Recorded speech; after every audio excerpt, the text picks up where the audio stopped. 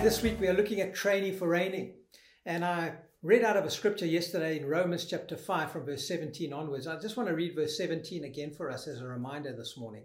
It says, "For if by the transgression of the one, death reigned through the one, much more those who receive the abundance of grace and the gift of righteousness will reign in life through the one Jesus Christ."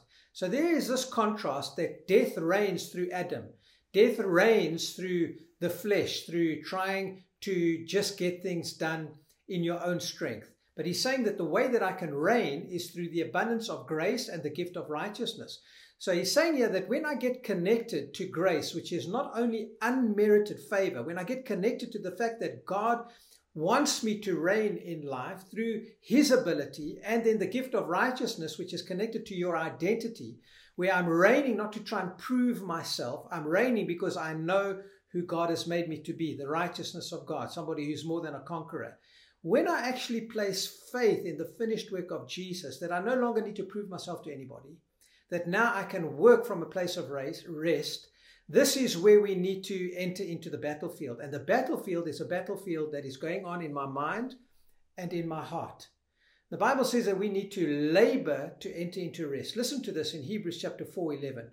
It says, "Let us labor therefore to enter into that rest, lest any man fall after the same example of unbelief." In the Amplified, it says, "Let us therefore be zealous and exert ourselves and strive diligently to enter that rest." Now notice the paradox here.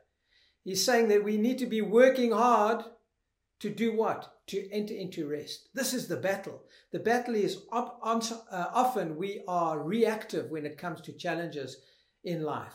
And here he's saying, no, the first battle that we need to fight, we need to exert ourselves. We need to be striving diligently. We need to be zealous in exerting ourselves to first and foremost enter into rest. He goes on here, enter the rest of God, to know and experience it for ourselves, that no one may fall or perish by the same kind of unbelief and disobedience into which those in the wilderness fell.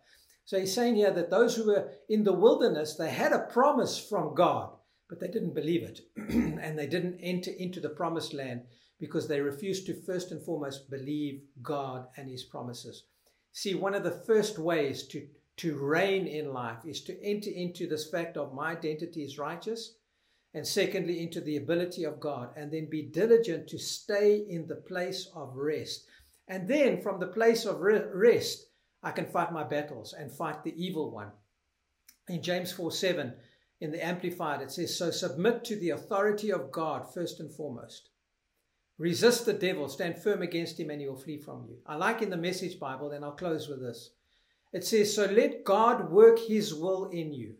So what is his will? That you reign in life through the abundance of grace and gift of righteousness. Then he goes on, "Yell a loud no to the devil and watch him make himself scarce.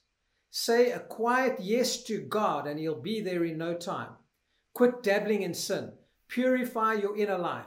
Quit playing the field. Hit bottom and cry your eyes out. The fun and games are over. Get serious, really serious. Get down on your knees before the master. It's the only way you'll get on your feet." So to reign in life, to train to reign in life, is to remember your identity first and foremost, and then enter into the finished work of Jesus by believing his promises and resisting the devil. Always remember, you are highly favored and deeply loved of God.